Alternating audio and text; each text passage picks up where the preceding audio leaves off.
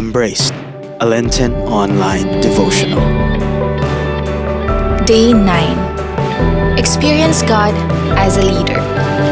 Matthew chapter 6 verse 10. May your kingdom come. May your will be done on earth as it is in heaven.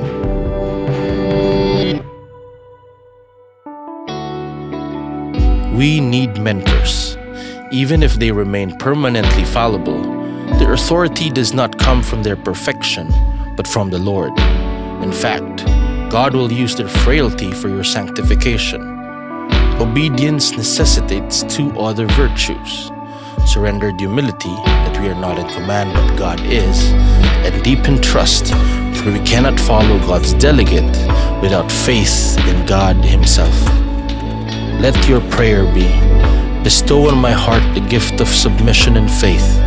Impart to me a humble love for the spiritual mentors you have provided for me. Lord Jesus Christ, life is more about living in you, living with you, and living for you. Help us to always choose your life. Amen. For more resources on growth and inspiration, subscribe to youtube.com/FeastTV Official.